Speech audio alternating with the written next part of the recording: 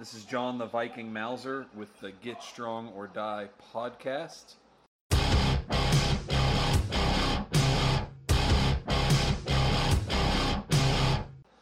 Today my guest is James Fuller. You might know him from Strongman Archaeology on Facebook. How are you doing today, James? I'm doing great. Thanks for having me on. How are you? Doing great. I'm doing this from Indiana today. So not in the usual secret location. I'm in a secret location in Indiana today. So most of our listeners probably know you from Facebook and the Strongman Archaeology group, and some of the crazy old time lifts that you do. Right. Can you tell us a little bit about how you got started into all this? When was the first time that you got into weight training or strength training or any of that? I would have been probably 12 or 13. It was about 35 years ago. I had always been active as a kid. I'd always done a lot of manual labor, and started splitting wood by hand when I was 7, and mowing lawns and raking leaves and shoveling snow on the driveways. You just grew up working as a kid back in the 70s and 80s. Developed a back problem, and I knew that it needed to be stronger. And I started lifting to make my back stronger. Out of ignorance, I didn't realize that if you made it stronger, that injury would oftentimes go away. And so my injury went away, but I still like to lift, so I just kept lifting. Yeah. And that's not a common fix for those things anymore. Today if somebody has a back issue, they would run away from that. No, yes. Well, it's not that I was very smart. It's that I just thought, well, I want to be able to work, and so I want to be stronger if I'm going to have both my parents had back problems. So I figured, well, if I lift weights, I'll be stronger, and I'll be strong enough to deal with this pain. I didn't think the pain was going away. I'm not some prodigy that knew what he was doing. I just simply said, if I get stronger, then I can keep working. That was my only motivation, my only goal. I didn't realize that after a while of training and getting stronger, the back pain went away. That was completely by ignorance. Do you know what the actual injury was back then, or? I think I just had an alignment problem with my hip and my lower back. Okay. I'm going to say it was most likely the quadratus lumborum is probably the issue. That's a common issue. It connects from the crest of the ilium to all 5 lumbar vertebrae, and it's the only muscle that connects to the sides of the spine. And so when it's kinked, you're going to have a problem with your hip and your lower back, and that's what I was having a problem with. It was giving me sciatica issues, and so basically I feel it was the QL, and so I've become very adamant about training a lot of side bends, side presses. I do a lot of work for the quadratus lumborum. I think that's been a big help to me, and I noticed that a lot of the old-time strongmen weren't scared about having a thick, strong waist. Right. So it wasn't uncommon for some of these guys to be doing side bends with 200-pound dumbbells or more. Not a big deal for them. Yeah. So you went from, I'm guessing that was just like very basic strength training when you started then? Yes, it was. I'd gotten Diversified Products, or DP. I'd gotten their weight set. They had a little booklet with Bruce Randall. Bruce Randall's that guy. He'd won the NAVA Universe, but he was the famous guy that had gotten up to 401 pounds, bulked up 401, and then dieted down to like 230. 220 and won the Mr. Universe. Oh, yeah. There's pictures of him doing a good morning with like 780 or something like that at 401 pounds. And in the booklet, I didn't have an uncle or an aunt that had competed in weightlifting or powerlifting, so I didn't know you only did deadlifts. So I did deadlifts, I did hack lifts, I did Jefferson lifts, because that's what the booklet had in it. I did everything that was in the booklet. There's a bunch of old exercises So I've been doing hack lifts and Jefferson lifts as long as I've been doing deadlifts. I've been doing them over 35 years, or about 35 years. So I don't have a hang-up. I can pull 600 on any of those, you know. I pulled, what did I pull the other day? 550 on an axle on a Jefferson lift. Man. That's pretty impressive. Not a lot of people have been doing those for 30 days, let alone 30 years. Yeah, and it's just out of ignorance. I didn't have anyone going, "Hey kid, we only do deadlifts. We don't do none of that other stuff." You know, and it kind of had a big influence on me because I'm like, okay, the bar's in front of me on a deadlift, the bar's behind me on a hack lift, and on a Jefferson lift.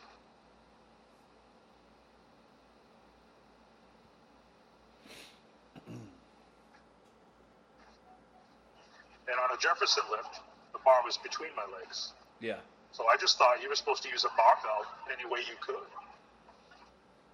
Yeah, well, yeah, somewhere along the lines, I think some people lost that idea. Yes, I think competitive sport has ruined lifting. A lot of the benefits of lifting, definitely. When you're just training to lift more weight, you forget about development, and you're just worried about lifting more weight. I think that's a problem. Yeah, I do too. I think if you're getting paid, sure, you can go that route. You can give up certain stuff. Maybe you can specialize. Maybe you can develop certain imbalances, whatever, to win. If you're gonna get paid for it, sure. Do whatever you need to do. Right. Yes, I agree. Unfortunately, that's trickled down, and a lot of unpaid amateurs are specializing in. It causes problems. It develops issues. Not just within the community, but with that individual person, it opens up a gateway for injury and a whole slew of stuff. And I think it's a shame that that's happened, but I don't know how to mitigate it because that's kind of the nature of sport. Everybody's going to emulate the people that are getting paid. So, what do you do? Yep. Well, I'm trying to. That's why Kirsten and I set up. My girlfriend Kirsten Moore and I set up a Kama Sutra barbell. We do seminars and we teach the old time lifts. We specifically teach the ones that you will get stronger, but you'll also increase your mobility at the same time. And so it's not based on any kind of competitive aspect. It's just good, solid lifts that keep you moving and keep you strong and supple.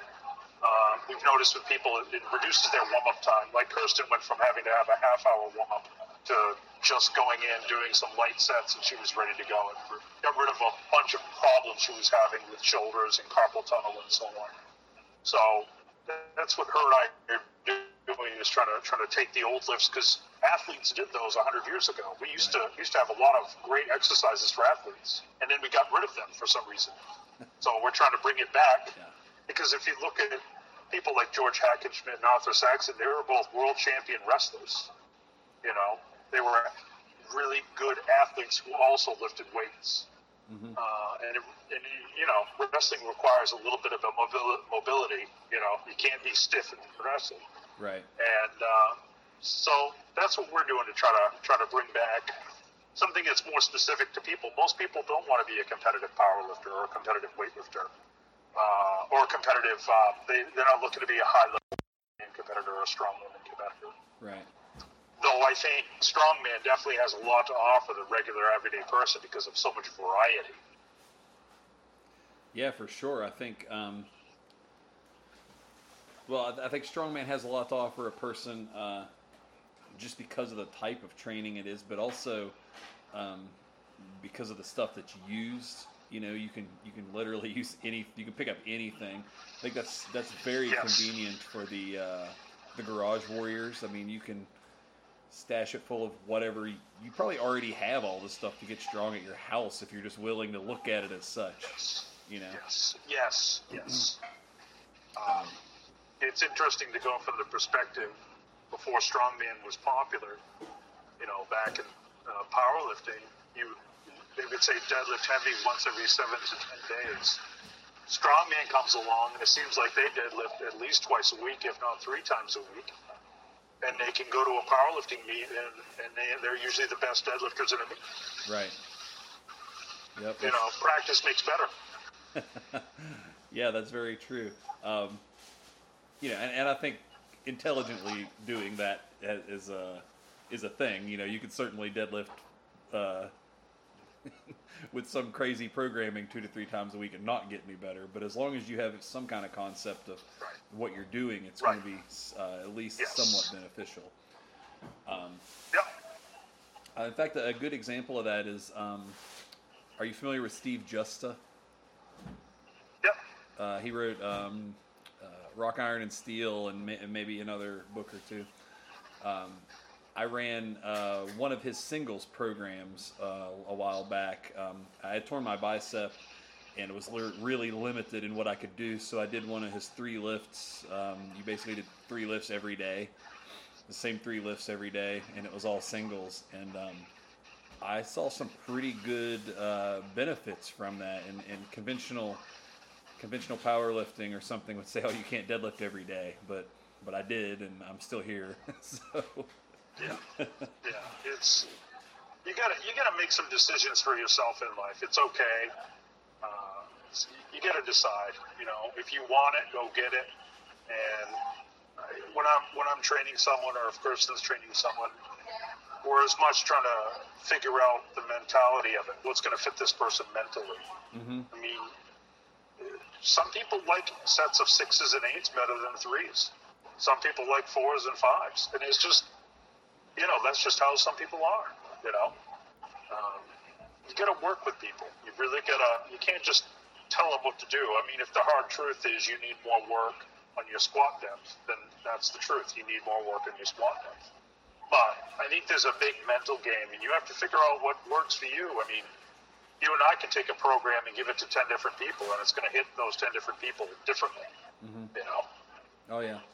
You gotta help people think for themselves, and people have got to realize that a program is only as successful as much as you can figure out how much of it works for you. Yeah, you know? for sure. So after your initial, lifting and you started doing all the hack squats and the hack lifts and the Jefferson lifts, when was the first time you were like, wait a minute, nobody else is doing this, or you realized there was something else there? When was that moment? I don't know. I pretty much always trained alone. I had a training partner that we grew up together, but you're just training, and you grew up together. You're not really thinking too much about anything, just training and having fun. I really couldn't afford to go to the gym much at all, and so I always just had a little weeder bench and some plates and a bar, and I just always trained at home. And when I needed more weight, I would buy more weight. I could tell in the magazines, because remember, I'm old. Now, back when I was around, when I really was getting into it, you only got bodybuilding magazines. There was no powerlifting. There was no weightlifting magazines, powerlifting magazines for you to buy. And really, strength wasn't like it is today. It's very acceptable to train to get stronger. And it wasn't that acceptable back then. Mm-hmm. I mean, if you were a powerlifter, or even more so a weightlifter, you were really on the fringe of the lifting community, of which the lifting community is already on the fringe, but you're on the fringe of the fringe, you know, because of Arnold Schwarzenegger and his popularity, bodybuilding was the most accepted way to go about doing things. And so I could tell in the bodybuilding magazines, and I'd go visit my cousin at his gym, I could tell nobody else was doing hack lifts or Jefferson lifts, but they had a hack lift machine, so I'm sure a lot of people thought it was the same thing. Mm-hmm. But I don't think I really realized just how different what I was doing was probably until about 15 years ago. You're at home doing your own thing, mm-hmm. and you realize that maybe they're not doing what you see in the magazines, but you also know that you got to figure stuff out for yourself. I mean, the pros would say in the magazine, you got to figure out exercises that work for you. So you don't really think about how different you are as much as you're thinking about, well, okay, the big guys are saying you got to figure stuff out, so that's what I'm home doing. Mm-hmm. But I think when I started seeing how much I lifted, like when people see me lift 500 or 600 on a hack lift or a Jefferson lift, and to me it's no big deal. I don't even think about it. And then people mention it, and of course I don't use a belt, and that freaks people out. And so I guess that's hit me the last few years when I started doing that, but I just don't think about it. I guess, I'm sorry I'm giving you a horrible answer, but it's probably only the last 5 or 6 years that I really realized just how different my training has been. You know, I always thought people did what I did. You find answers, you want more answers. I'm sure you've had this happen. You get a question answered, and you've got to give you 10 more questions, so then you're going to dig even more, you know. And so I found out that most people don't think a lot about their training. They seem kind of, either they seem to be happy, or they've just resigned themselves that this is as good as it gets. It's kind of like being in a relationship where you're too broke and you're too tired to get out of the relationship, so you just stay there anyways, maybe. Yeah. I think I'd agree with that. Yeah, I think a lot of people they see what everybody's doing, what's acceptable. They kind of fall into that. They do those things. They just kind of go through the motions. Sure. Yeah, I think that is pretty. Now that I think about it, I think that's pretty common. Yeah. So you mentioned. I think people should demand more from their trainers and coaches. Yeah. I think when you got to take the car to the mechanic, you're at the mercy of the mechanic if you don't know anything about cars. Right. It's the same thing with training, but I really think people should be demanding a lot more from their coaches and trainers. That your coaches and trainers should be helping you get stronger and stay mobile. Period. Yeah. You know, you should be able to get a lot out of the work you're putting into the gym. It should be enhancing the quality of your life. You know. Yeah. Oh, I agree. Yeah. Sometimes I train a lot of people. I'll get texts or messages, and they'll say, "Why am I doing this? You know, mobility stuff, or why am I?" And it's like nobody else is doing it. Why am I doing it? And I'm like, I give them a similar answer. You know, it's like, well, you're doing it because it's going to make your life a lot easier down the road.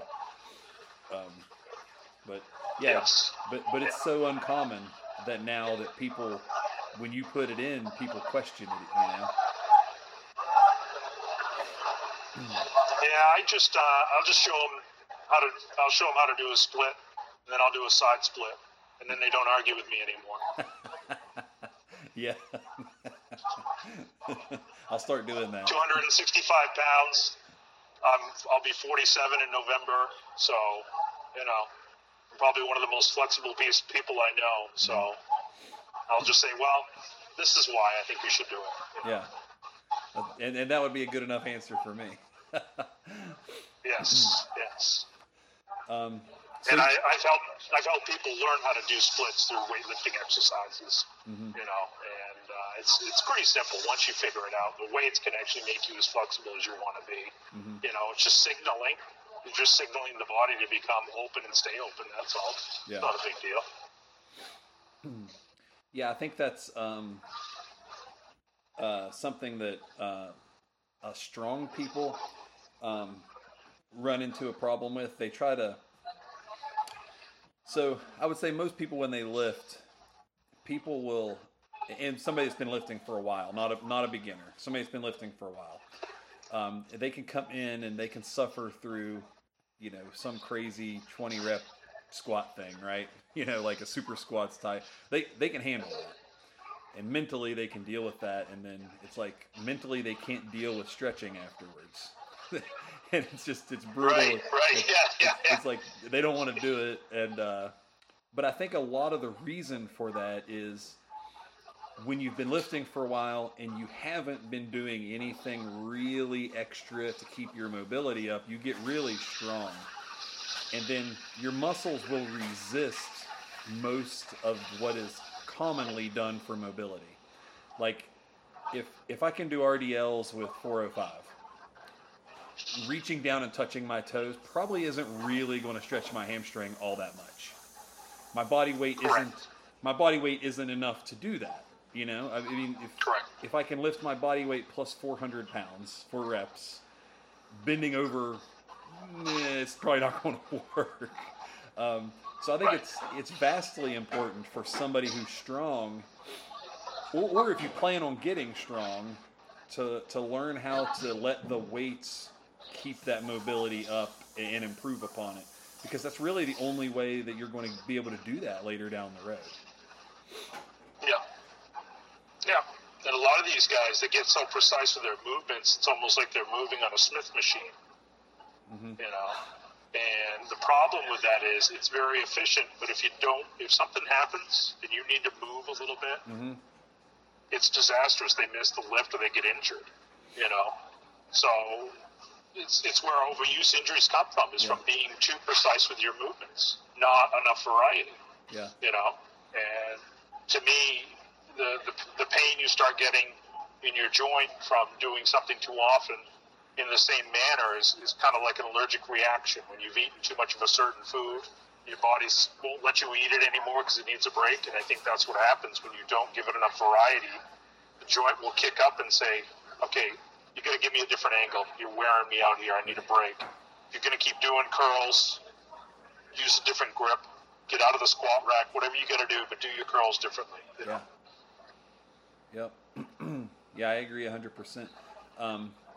So you mentioned a moment ago that you lift a lot of the time without a belt, and correct. Now that ideology is picking up a little bit of steam recently within the last year, but prior to that, that's been a big no. People will flip out if they see you lifting without a belt. What are your thoughts on that? It actually came from an old powerlifter, Fred Hatfield, back in the 80s. Fred Hatfield had a body weight of 255, and I believe he was 44 years old, squatted a bit over 1,020 pounds in a full knee. And he had said that he didn't like using a belt and didn't recommend a belt until you hit about 80 to 85% of your max. And so that's what I started doing, and then it just kind of morphed into why wear it at all. And also, there's been a certain functionality for me. I don't want to be a superhero in the gym, but I'm out in the yard, I got to move a rock or go change a tire in the car, but I got to go put my belt on to go change a tire in the car. No, that just doesn't make sense to me. So I want what's happening in the gym to improve what happens outside the gym. Okay? And if not wearing a belt or not using wrist straps or not using knee wraps means it's going to take me 3 or 4 more workouts to get where I was going, well, I'm not planning on quitting anytime soon. I'm going to do those 3 or 4 workouts anyways. So why not just take my time, go a little bit slower, and what it's going to do is it's going to make sure the intensity stays in a good range. You start using belts, straps, knee wraps, you can up the weight, which is upping the intensity, maybe more than you're ready. Just because you can doesn't mean you should, as Louis Simmons says. So maybe it's okay to hold back a little bit and maybe wait for other stuff to catch up. Wait for the grip to catch up. Wait for the torso or the core to catch up to what you're doing. I think maybe that's not a bad thing if it takes you another 2 or 3 more workouts. It's just more volume. It's more practice with those lifts. It just seems like a smarter way to go about it. That's all. Yeah, I agree. I didn't use a belt for, well, I've been lifting for about 20 years and competing for about 12 or 13. And I would say the first time I seriously used a belt was maybe 3 years ago. And I've probably only used it in training, maybe 10 times. That's pushing it. Maybe 10 times in 3 years of using it. And then I use it in competition mostly. You put it on in competition to get that little bit of a bump in the competition, and but I rarely ever use it in training at all. And if I do, I kind of use it as an overloading tool, to lift a little more weight, get a little bit of a boost out of it, and I really try to keep in mind, like, hey, like you said, the intensity is going to be up here.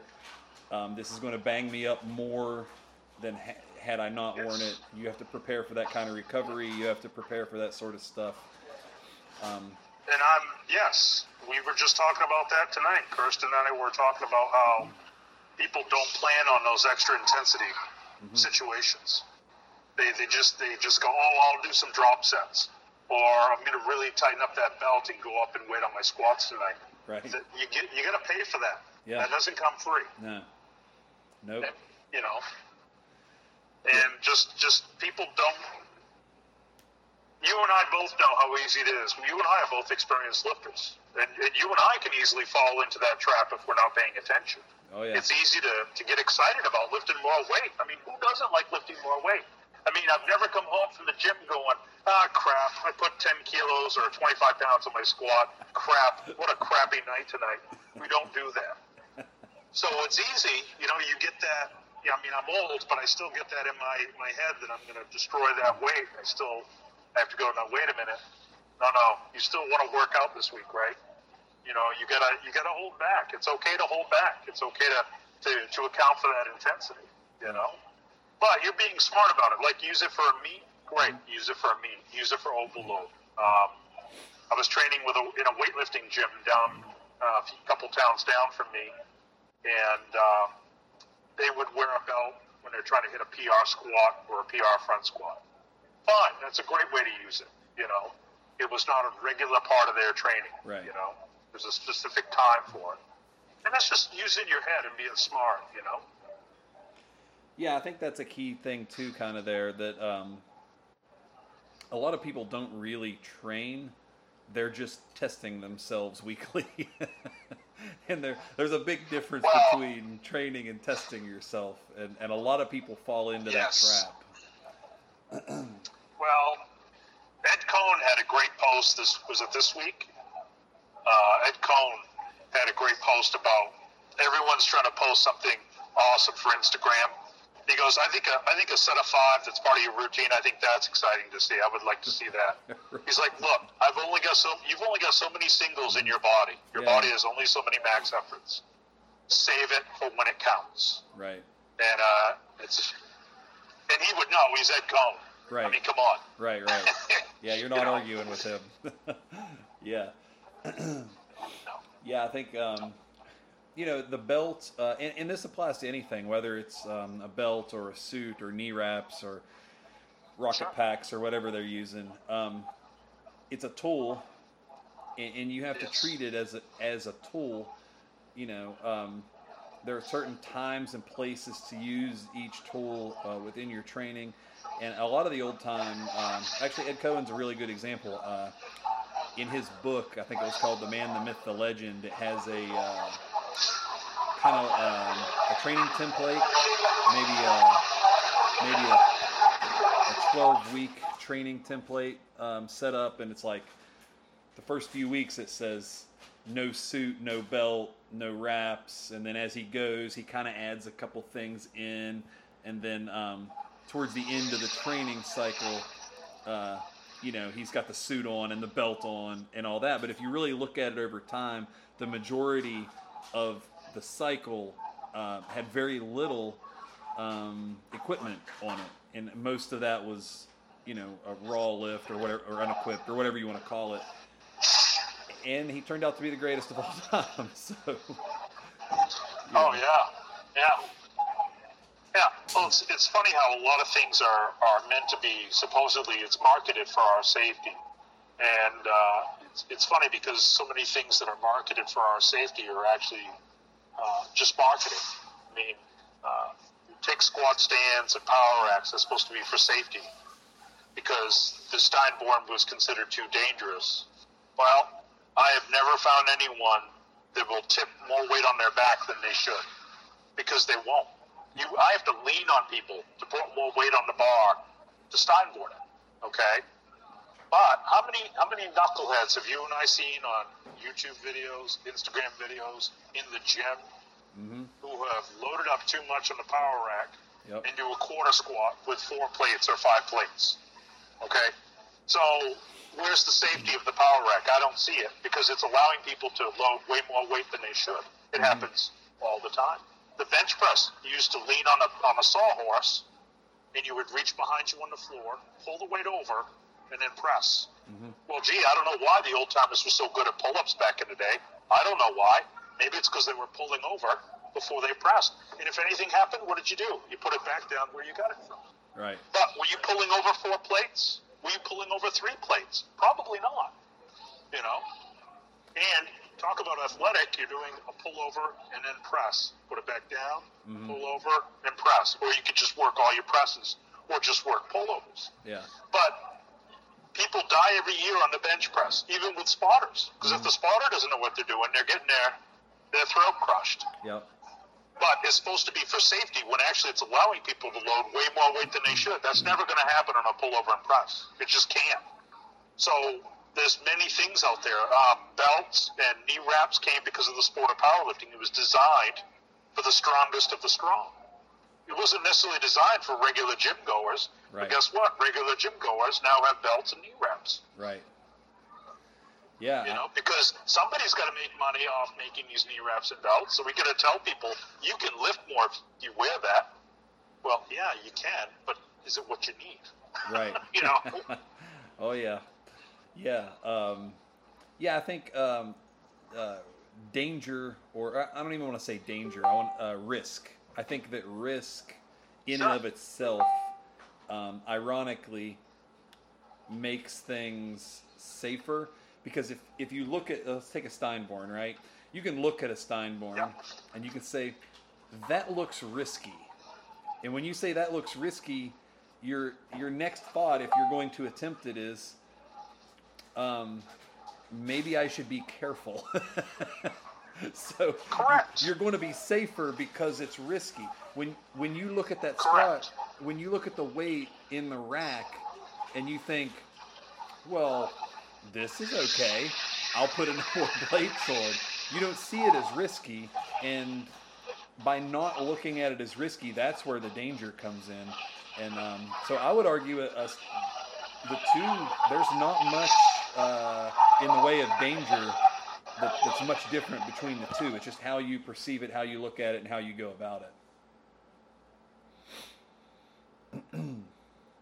If you don't respect either one, that's when they're going to be dangerous. He's always working, yes. Gravity's always working. Yeah, you have to respect. You have to respect both methods and see where the problem is. You know. Sure. It's just like wearing a helmet. If you wear a helmet on a bike, you're probably going to ride faster. Yes. Yeah. Is it? Yes. Is it enabling you? You know, are you respecting it, or are you letting it say, "Well, I got a helmet on. Let's just see how fast I can go." You know. Yeah. Yep. No, you're right. You're very right. Yeah, it's a great way to look at it. Plus, I like the functionality of trying to pull over a bar and then press it. Yeah. You know, you're not going to have as much shoulder issues as someone who only bench presses, because you never allow your shoulders to get tight. If you're doing a Steinborn or an Arthur lift, your shoulders don't get tight. You're working the side muscles. And if you're working with a weight that's more well within your range, chances are your performance is going to be better. You're going to do more reps. You're going to do more sets. The intensity will be lower. Your chance of injury is going to be less because you're using less weight. You're using it more appropriately. You know. Oh yeah. Yeah, I think that's very important, and I think more people need to talk about it. In all the strength sports, people need to talk about this stuff and make it a lot more common knowledge, because a lot of the guys at the top, you can tell that they're doing some of this, but they aren't talking about it. And if they're not talking about it, then the people, it trickles down. They're not getting that information. I've been fortunate enough to meet a lot of pro strongmen, a lot of world champion powerlifters. I've interviewed them on the podcast. I've met them in person. And when you have the chance to talk to them in this capacity, they agree with a lot of what we're saying. But they're not giving that knowledge out freely on their Instagram or on their Facebook, so the masses aren't getting this information. And I think that's a shame. There should be somehow we need to get that pushed out there to where these top guys are sharing this information with people. Because I can say it all day, but I'm not a top guy, so only a small group of people are going to listen to me. Well, as I'll tell Kirsten often, I go, look, there's two ways to get your message across. Lift big weight or have abs. One or the other or both. If you can do both, that's great. But, if you got abs, they'll listen to you. They will listen to you if you got abs. Yeah. Doesn't matter what you're saying. You could be talking complete and utter shite. But if you got abs, people will listen. That's very or true. If you lift big weight. So that's why I try to do Steinborns with over 400, and I try to do 600 or more on my hacks and Jeffersons, just so people will pay attention. Or I did a 2 dumbbells deadlift with 3 plates on each side of each bar, 2 barbells, just to get people, to listen, to watch, see what's possible. You don't need a bunch of fancy equipment. You can get a trap bar, but don't you think it's cool to be able to take 2 barbells and pick those up instead? Yeah. Yeah. And unfortunately, I think people have kind of lost that too somewhere along the lines, It's like when I first started, I got started into strongman because I was like, hey, that looks really cool. Like I want to be able to lift that, or, it was almost like more feats of strength, that kind of thing. Like, hey, can you pick up 2 full barbells, 1 in each hand, It's got the pro wrestling appeal. My first couple of meets when we started here in Maine in 2008, my first couple of meets, little kids are coming up to you and they're treating you like WWE wrestlers. Do you know what I mean? Because you're doing some pretty crazy stuff. The spectator appeal is pretty high. I mean, you go to a weightlifting meet, a powerlifting meet, it's exciting, I guess. I mean, I've done it, and it's exciting for me, but from a spectator's point of view, they're like, it's a barbell, I don't know what that weighs. Right. But they see you flip a tire or pull, one of the meets we used to pull a trolley. Was one of our events, was having to pull a trolley for distance with people loaded on it. That would freak people out. That is fun to watch, Yeah, I agree. I think, it's cool to be able to do that stuff, and it's cool to be able to test yourself on all those various things and have the physical attributes and the ability to do all these different things. And and I like to do stuff even outside of the norm on that, if it's doing a split and pressing something, or, those kind of multitasking. Sure, yeah. You see like Bud Jeffries do a lot of that kind of stuff really appeals to me for whatever reason. I think it's like, wow, man, you can do all this stuff at once, and you can do all this stuff that nobody else is doing, and there's just unlimited possibilities. And I think it's a shame that there's this unlimited possibilities, but people have limited themselves so much because of the sport or for whatever reason. And I think competitive lifting is the biggest problem. I think you got so many people benching and squatting and deadlifting like a competitive powerlifter, but is that really what they need? Is that really what gives them the most development for their training time? I think weightlifting is great, but I say teach an older style of weightlifting that's easier to do, because the way they do weightlifting now in the Olympics, it's very technical, and it takes a really good coach, and it takes a lot of patience before you even think about hitting big weights. And that can be hard for people, but if you teach them, the old style was the bar couldn't touch the body, so you just would dip, rip, and rip. Mm-hmm. I mean, there's a reason why the old-time weightlifters were really good at deadlifting. John Davis was the first man to clean and jerk 400 in a meet. He did it in 1951. So one day he's at the gym, and the guys are like, hey, John, how much do you deadlift? He goes, I don't know, I never tried. So at about 230 body weight, he worked up to a 705 deadlift the first time he tried. Wow, 705. 705. So, and this would have been back in the 50s. Actually, probably in the 40s at that point. But, so that kind of old school weightlifting, I'll teach people because it's much easier. Yeah. And it gives them, they don't need to lift like somebody in the Olympics. They don't need to be that complicated and technical with it. As long as they're safe and not getting hurt, it really doesn't matter. And if they're getting results, I don't care what program you're on. If the program you're on is giving you results, you're going to do it. Right. I think it's interesting you bring that up, because especially with Olympic weightlifting, right? Because the rules have changed so much, and a lot of the rules were changed. A lot of the rules were changed for political reasons more so than performance reasons, and political reasons within the sport, not big scheme political reasons, but they changed the rules based on that more so than performance. They don't change the rules for the lift so that you can lift more as an individual. A lot of times they would say, hey, our country, this is how we do it, and we're better at this, so we're going to try to change the rules to help our country. And so the way that Olympic weightlifting is done right now is it's the best way to do it based on a method that somebody was doing over here, right? It's not necessarily the best method for every person. And it's not necessarily the best method for sports. A lot of people are using Olympic weightlifting, I'm going to get explosive for soccer, or I'm going to get explosive for basketball.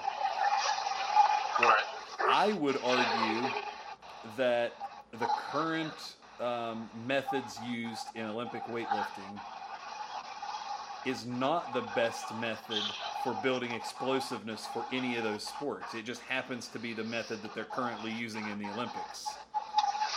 Right, that's why I teach the split snatch to athletes. Right. Even though it's considered inefficient, well, yes, it might be inefficient for being the best at the Olympics, but I'm training soccer players and football players. Right. I'm not training someone for the Olympics.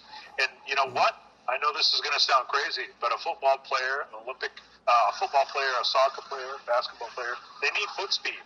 Mm-hmm. And a split snatch will give them foot speed. Right. Yeah. And and I can teach it to them easily without trying to worry about the contact of the bar with the body. I just teach them to dip, grip, and rip, split, get under it. You're going to build a really strong back. The squats will really build a strong legs. It's just, you got to use your head, and you got to think about what's best for somebody, Yeah. And I think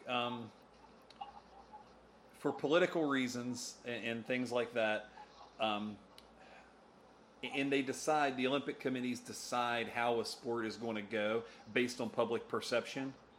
That's a thing too. Yes. And they want the lifts to be visually appealing. They want they want a certain amount of finesse. They want it to be graceful. For some reason, they don't want the Olympic lifts to be muscled or to look like they're just muscling it. You hear that all the time in these sports, like he just muscled it, and for some reason that's like a bad thing. And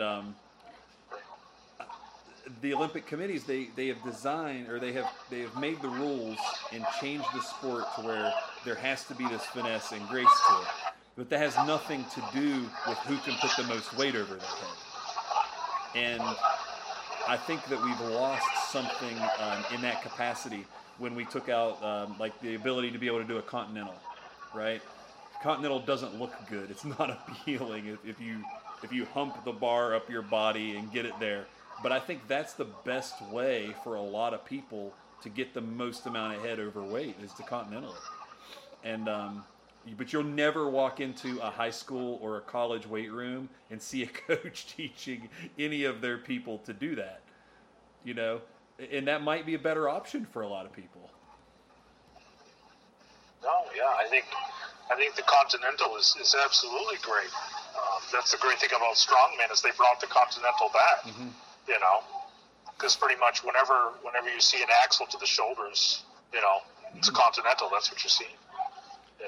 And it's also when I teach a Continental for a Strongman competitor, I teach them to split it. I have them do like a split clean. Yeah. Because that way, instead of wrenching your back, because I've done it a bunch trying to Continental, and you can only lean back so much, but if you split, you have one leg behind you, you can sink to the level of that bar. Yeah. So it can really help you out a lot. And this is where I think I've competed in strongman for years. I competed in weightlifting. I've competed in powerlifting. I've competed in all-around lifting. I've competed in Highland Games. don't just compete to compete. Take what you can learn and see if there's an overlap or if something helps something else. Mm-hmm. Why not? Use your head. Yeah, and I don't think it hurts to, like I said, if you're at the top, if you're actually in the Olympics, or if you're getting right, yeah. If you're getting paid or something, sure, like why would you play with a Continental if you're in the Olympic? Like, but if you're playing a football, or if you're just trying to not die of a heart attack, well, you should be doing split cleans and continental cleans. Do it all, I mean, right. And then if you don't like one, get rid of it, but try them, Right. Now, if we're teaching, if I'm training somebody for athletics, isn't my goal to make them as injury resistant as possible? Mm-hmm. Yeah, I believe that's so. my first goal. Right. My second goal is strength. So injury resistance is going to be through the old-time movements, and I'm going to make it as strong in those old-time movements as I can. Yeah. And that should take care of them. Yeah, I mean, it certainly worked for the old timers. I don't. Yeah. A lot of those top dudes, old time guys, I don't ever remember really reading much about any of them getting severely injured in any way. I'm sure they had sprains and strains here and there, but you don't really hear any stories of them getting, being on stage doing a show and all of a sudden, grasping their back and falling over or something. You don't hear stories like that. Right. No. And but you see that. No, and a lot of them stayed active right into their 70s and 80s and 90s. They kept training. Yeah. They died with their boots on. Yeah, and you don't see that in strength sports today. I mean, you can go to any big meet, powerlifting, strongman, or whatever, and somebody's tearing a bicep, somebody's falling over and grasping a body part. Every one of the big shows, and in none of them, no, I'm not going to say none of them, but a lot of them are not 70 years old down the road and still doing stuff. A lot of them, unfortunately, are not what they used to be. Well, it's a matter of, do you want to... It's better to wear out than rust out. I would at least agree with that. I would just like to wear out a little later down the line than by the time I'm 35 or 40, Right. Right. I like being my age and lifting as much as I do, and I've got the mobility that I do, and that's worth it to me. Yeah, I think you got to pick your poison at some point. Are you gonna degenerate from doing too much, or are you gonna degenerate from doing too little? Which one is it? You got to pick one. Yeah, exactly. Yeah. Yeah. I like Mark Bell's F Your Elbow video. Love that video. I could watch that every day. Yeah, it's a great video. Yep. Because he just lays it right there. There's no BS. He just lays it out right there. We're all going to be in a wheelchair. We're all going to be in a nursing home. But what happens between now and then is up to you. What do you want to do? Right. Hey. So if for our listeners out there, if somebody wanted to get started into some old time type lifting, what do you think the best thing for them to do would be to start that journey? The best what? What do you think the best way for them to start that journey would be? Where do you think they should get started? Best way to start? Yeah. Well, I would check out our Kama Sutra Barbell page, because we have a lot of tutorials on how to do a lot of the old-time lifts. Check out Strongman Archaeology, because you'll see a bunch of us. I made Strongman Archaeology years ago because I was starting to compete in the old-time lifts. There was no video reference of the old-time lifts. I said, fine, I'll start putting up videos, and people can either say I'm doing it right or wrong, but at least somebody's putting content out there on the old-time lifts. And then, really, you can start out, if you're starting out in the old-time lifts, you can just start out with a barbell and some plates. Get some really good collars. I usually recommend the Quickly collars. I think he's out of Connecticut. And if you have an Olympic bar, Quickly collars are the ones that you can put on. They weigh about a pound apiece. They slip on and they lock on, and they're made out of high-grade steel. you can get the ones that have the lifetime warranty. I've done Steib ones with 430, and those things don't move. Nice. So yeah, you can start out with a bar and some plates, probably off Craigslist for now. When you get started, I would just start with a Craigslist purchase, something cheap. And you can start doing pullover and presses on the floor. You can start doing Steib boards. You can start doing arm lifts and deadlifts. You got more options with just a barbell and plates than most people realize. Oh yeah. Yeah. Once you get up to, say, deadlifting 400 pounds, 500 pounds, somewhere in there, fine, start looking into getting maybe a Texas Power Bar or something that can really handle the abuse. Mm-hmm. But it's really basic, simple stuff, because you're going to find that with the old-time lifts, you don't need as much isolation. Think about, if you say every 2 weeks you switch up your poles. You say, all right, 2 weeks I'm going to do hack lifts, next 2 weeks Jeffersons, next 2 weeks I'll do a traditional deadlift, the next 2 weeks I'll do a sumo deadlift, another 2 weeks I'll do suitcase deadlifts, just with a bar on one side of you, and then you come back again, the hack lifts for 2 weeks, and you just rotate like that. Your core is getting hit from so many different angles as you pull that you're not going to need a lot of extra upper back work or extra core work, because you're hitting everything from so many different angles. Yeah. So you're really not, don't think you're going to need a bunch of equipment, because you're not. So, between it's really not much different than what most basic programs are today. It's just you're not going to be using a power rack or a squat rack or a bench. You're still going to be doing presses. You're still going to be doing a pullover. You can put pull-ups in there, bent rows, deadlifts, Yeah, that's true. It's really the same. It's just your selection of exercises is different, that's all. Yeah, that's true. That's a good point. I think that's why a lot of people. It's funny. So if you're a powerlifter or a strongman, right? A lot of people start with bodybuilding, and that's all a lot of isolation, right? Or at least on paper, it's a lot of isolation, and then they'll kind of get rid of that, and they'll say, I don't want to isolate anymore. I want to do only compound movements. But then they'll pick like 3 or 4 compound movements, and that's all they do, and then they get stuck. And then when they get stuck, they go, oh, well, I better start isolating things again. And then they start training like a bodybuilder while they're doing this. But another method for doing that, if you really don't like the isolation, is to vary the compound movements,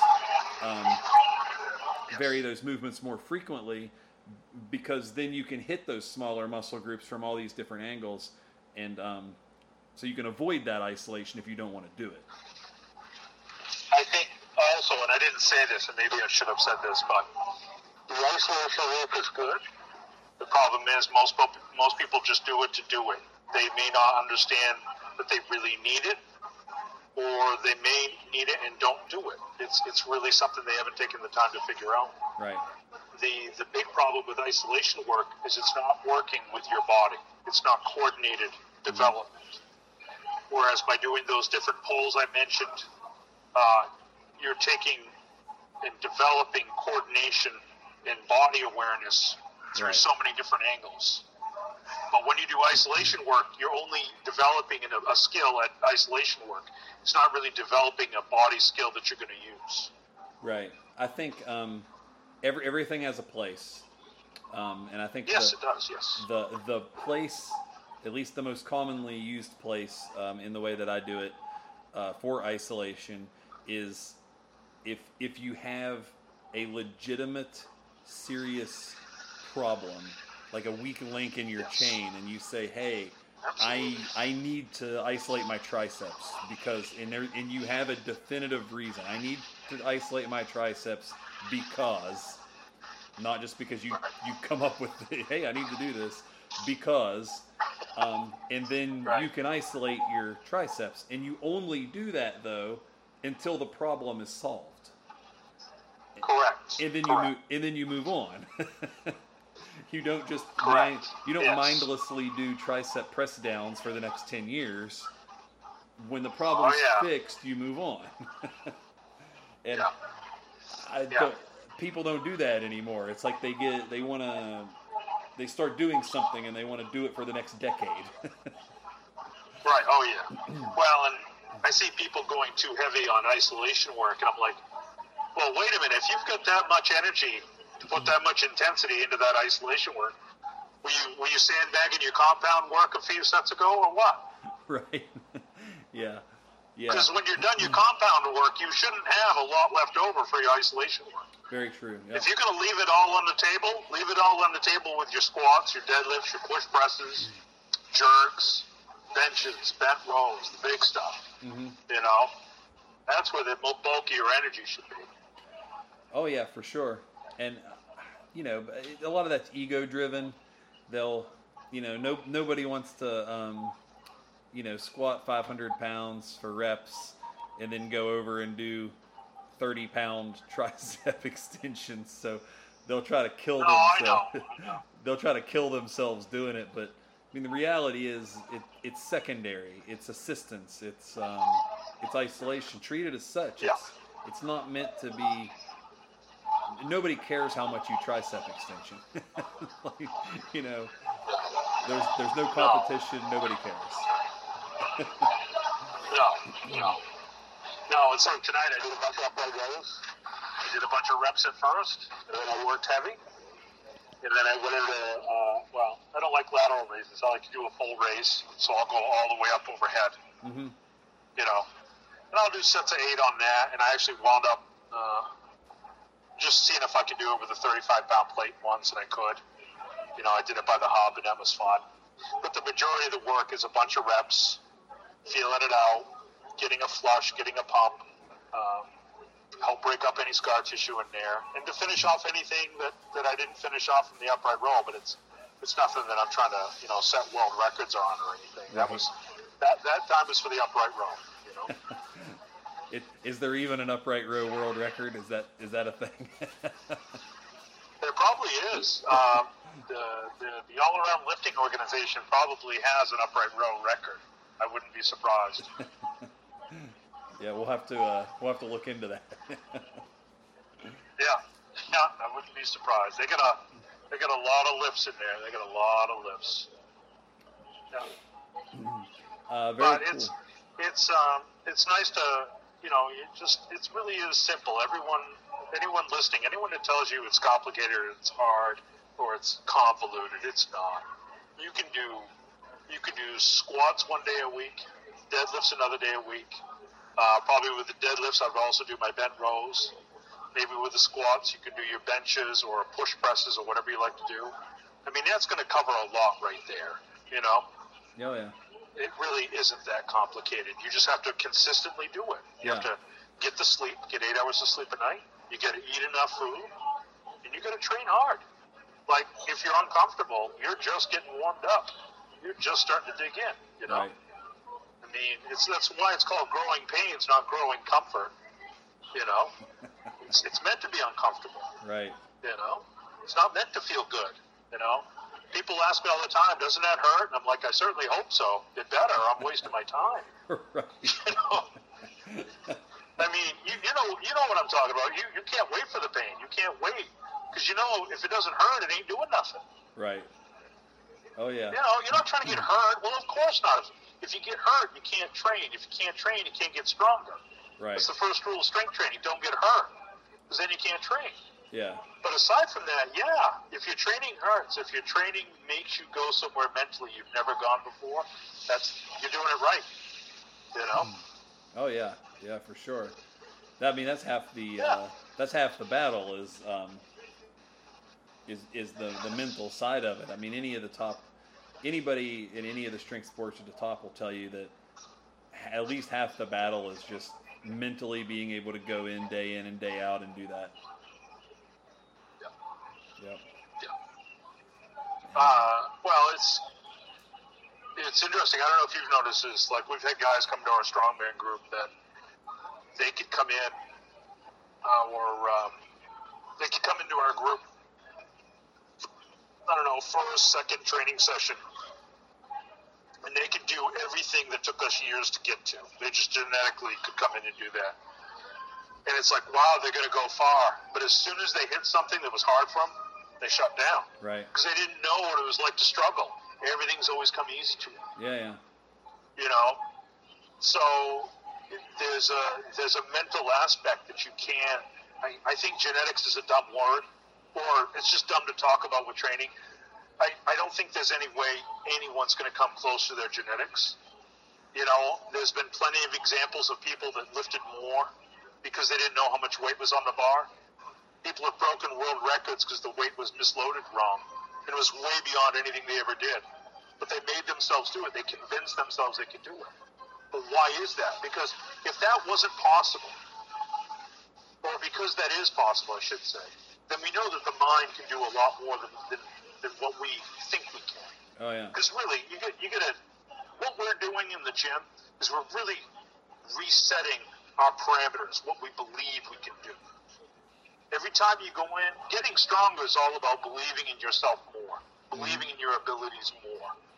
Because the body's been ready for a while. It's getting your head wrapped around that 500-pound squat, right, that 400-pound bench. You know? And I think as a beginner, you got to realize it takes time. It takes time to get that mental toughness. You know? You stop getting scared about a record attempt. You're just trying to, in your head, think, okay, make sure, brace, grab the bar hard, make it a part of you for that squat. Okay, screw your feet into the floor. Okay, chest up, big breath, you know, and you're just going through all your cues. You don't have time to be scared anymore because you're checking off you're going off the checklist to do this, this, and this. Right. By the time you're finished checking everything off your checklist, the lift is done. The judges give you the white light and they're telling you to put it back, and the lift's over. Mm-hmm. So you don't even have time to be nervous. You're too busy, you know. Yeah, I have a crazy story like that. Years ago, man, this had to have been, at least 10 years ago. I went to a strongman show. Jesse Marunda was there, if that tells you round about how long ago this was. Wow. And wow. I think it may have been a qualifier for Worlds or something. And I wasn't in the competition. I was just there at the show. And they had a little booth set up, and somebody was there with an inch dumbbell, right? And I think it was a woman, and she was there, and she said, if you can pick up this inch dumbbell, just stand up with it, a deadlift, one-handed, then you won $100. I had no clue what an inch dumbbell was. no idea. I didn't know what an inch dumbbell was. This was just this weird-looking dumbbell to me, right? And I went over and picked it up, and an inch away from lockout before I dropped it. First time picking it up, wasn't warmed up, nothing. Just picked it up, and then I wasn't even really disappointed. I didn't know what the thing was. I was like, oh, well, I didn't get it, whatever. And I have a picture after that where I picked it up with two hands and put it on my shoulder like I was going to press it, but I didn't press it. But I have a picture. I threw it up there, and then later, I find out what this thing is, and I have never been able to pick it up since.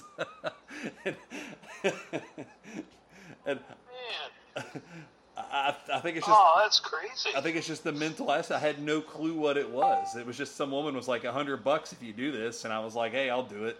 And but I haven't even broke one off the floor. Yeah, it's just crazy, you know.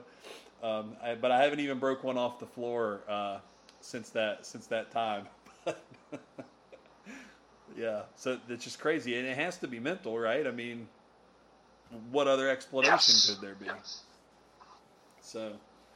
Wow, that's awesome. I can't imagine that. Wow, I don't know if I'd be happy or pissed. Yeah, I haven't decided either. You know, I mean, not to take away from you, that's awesome, because $100, yeah, it's one thing.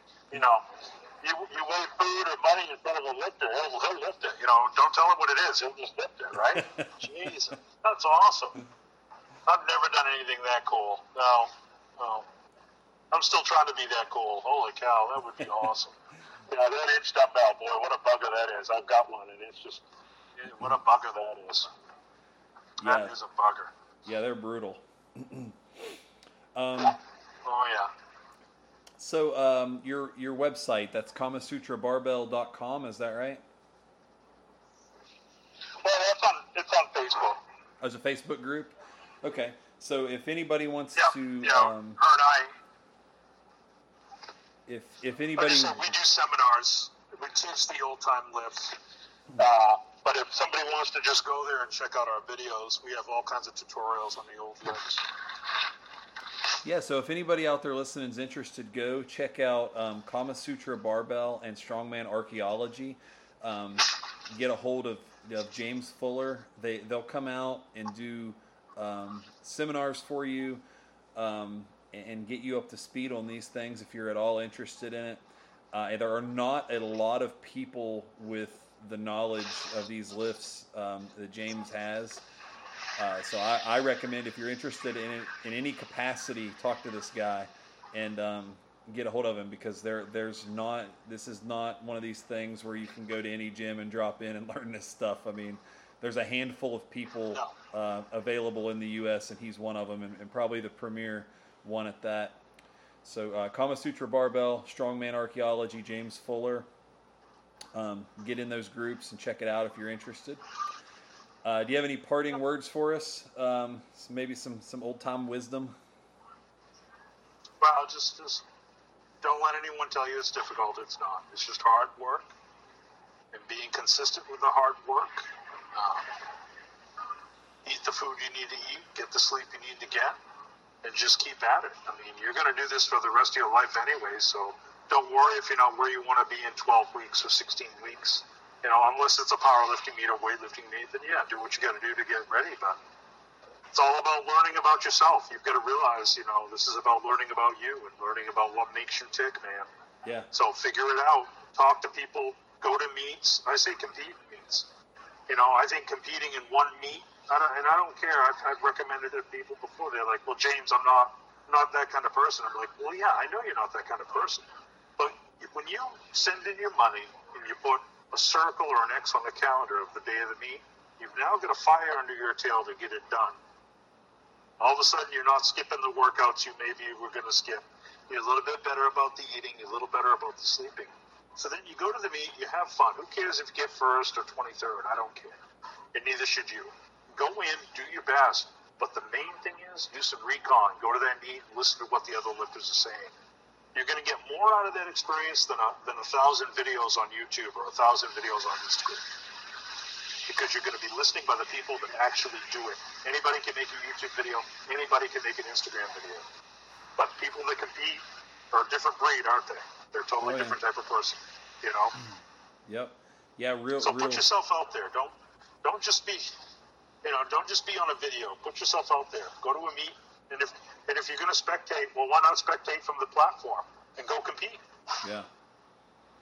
Yeah, that's solid advice. Definitely get some, listen in on some people that are actually doing stuff and see what's going on. That's the best way to do it. You learn best in the trenches. So. Well, and I'm going to talk to somebody differently who's competing with me than I am somebody who's in the audience spectating. Right. It's not being snobby, but I don't know what somebody in the spectator, I don't know how serious they are with their questions. But some young kid at the meet who's competing, and he's like, hey, man, how do you do this? I know he's listening. I know he really wants to know. Right. Yeah, that's true. Yep. Very cool. Very cool stuff. Definitely appreciate having you on here. We'll do this again. Thank you. And this is Thank you, yes. John the Viking Mauser with the Get Strong or Die podcast.